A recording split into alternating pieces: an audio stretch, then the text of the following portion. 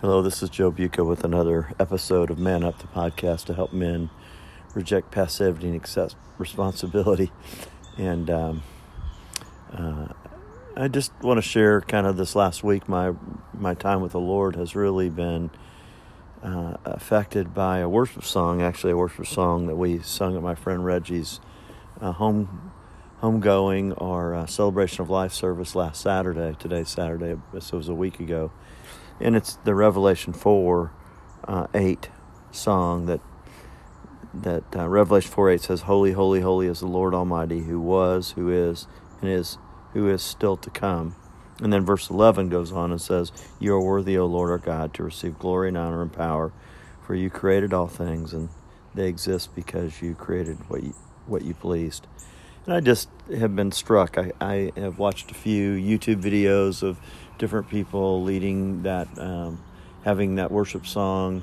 I think it was a Chris Tomlin clip, but there was a gal singing, and I'm sure she's a popular Christian artist who sang the song, and it's really beautiful. I'd encourage you to go to YouTube and listen to the song.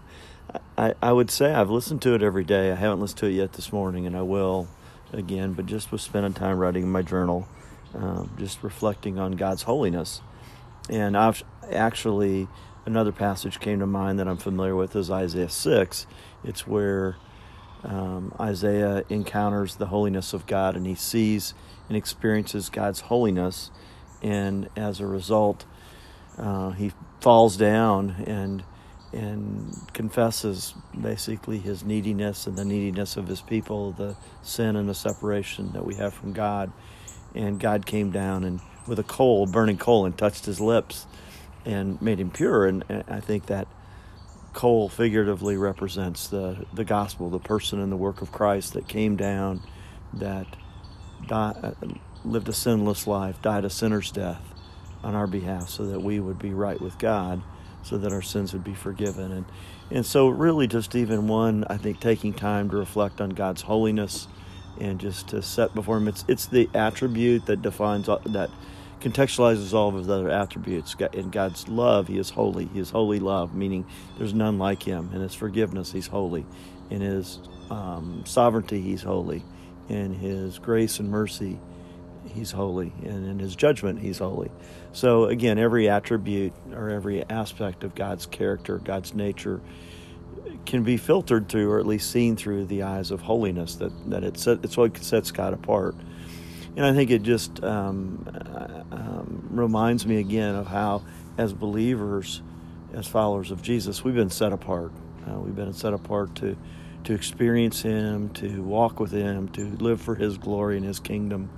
And I just want to encourage you to take some time just to think about and ponder. And again, Isaiah 6, Revelation 4, two great passages to look at in regard to God's holiness. There, obviously, if you Google the word, or if you go to Bible Gateway and search the word holy, I think there's like 500 to 600 verses of Scripture that have, there's some aspect of God's holiness.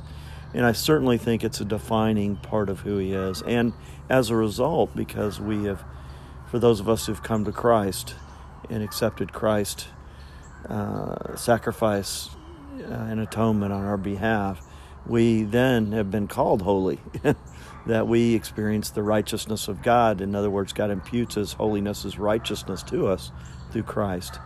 And I just want to encourage you to ponder that. What does it mean to, one, experience God in his holiness, but also to live out of that holiness, to live out of that, the power of the Spirit, the Holy Spirit, to live out his grace and mercy, to represent him in the way we treat people, in the way we relate to people, and the way we relate especially to broken people.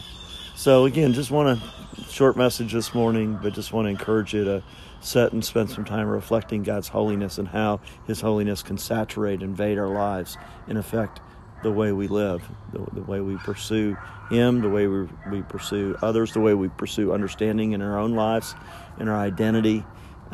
So anyway, just a thought and a challenge for you this morning to sit and reflect on God's holiness.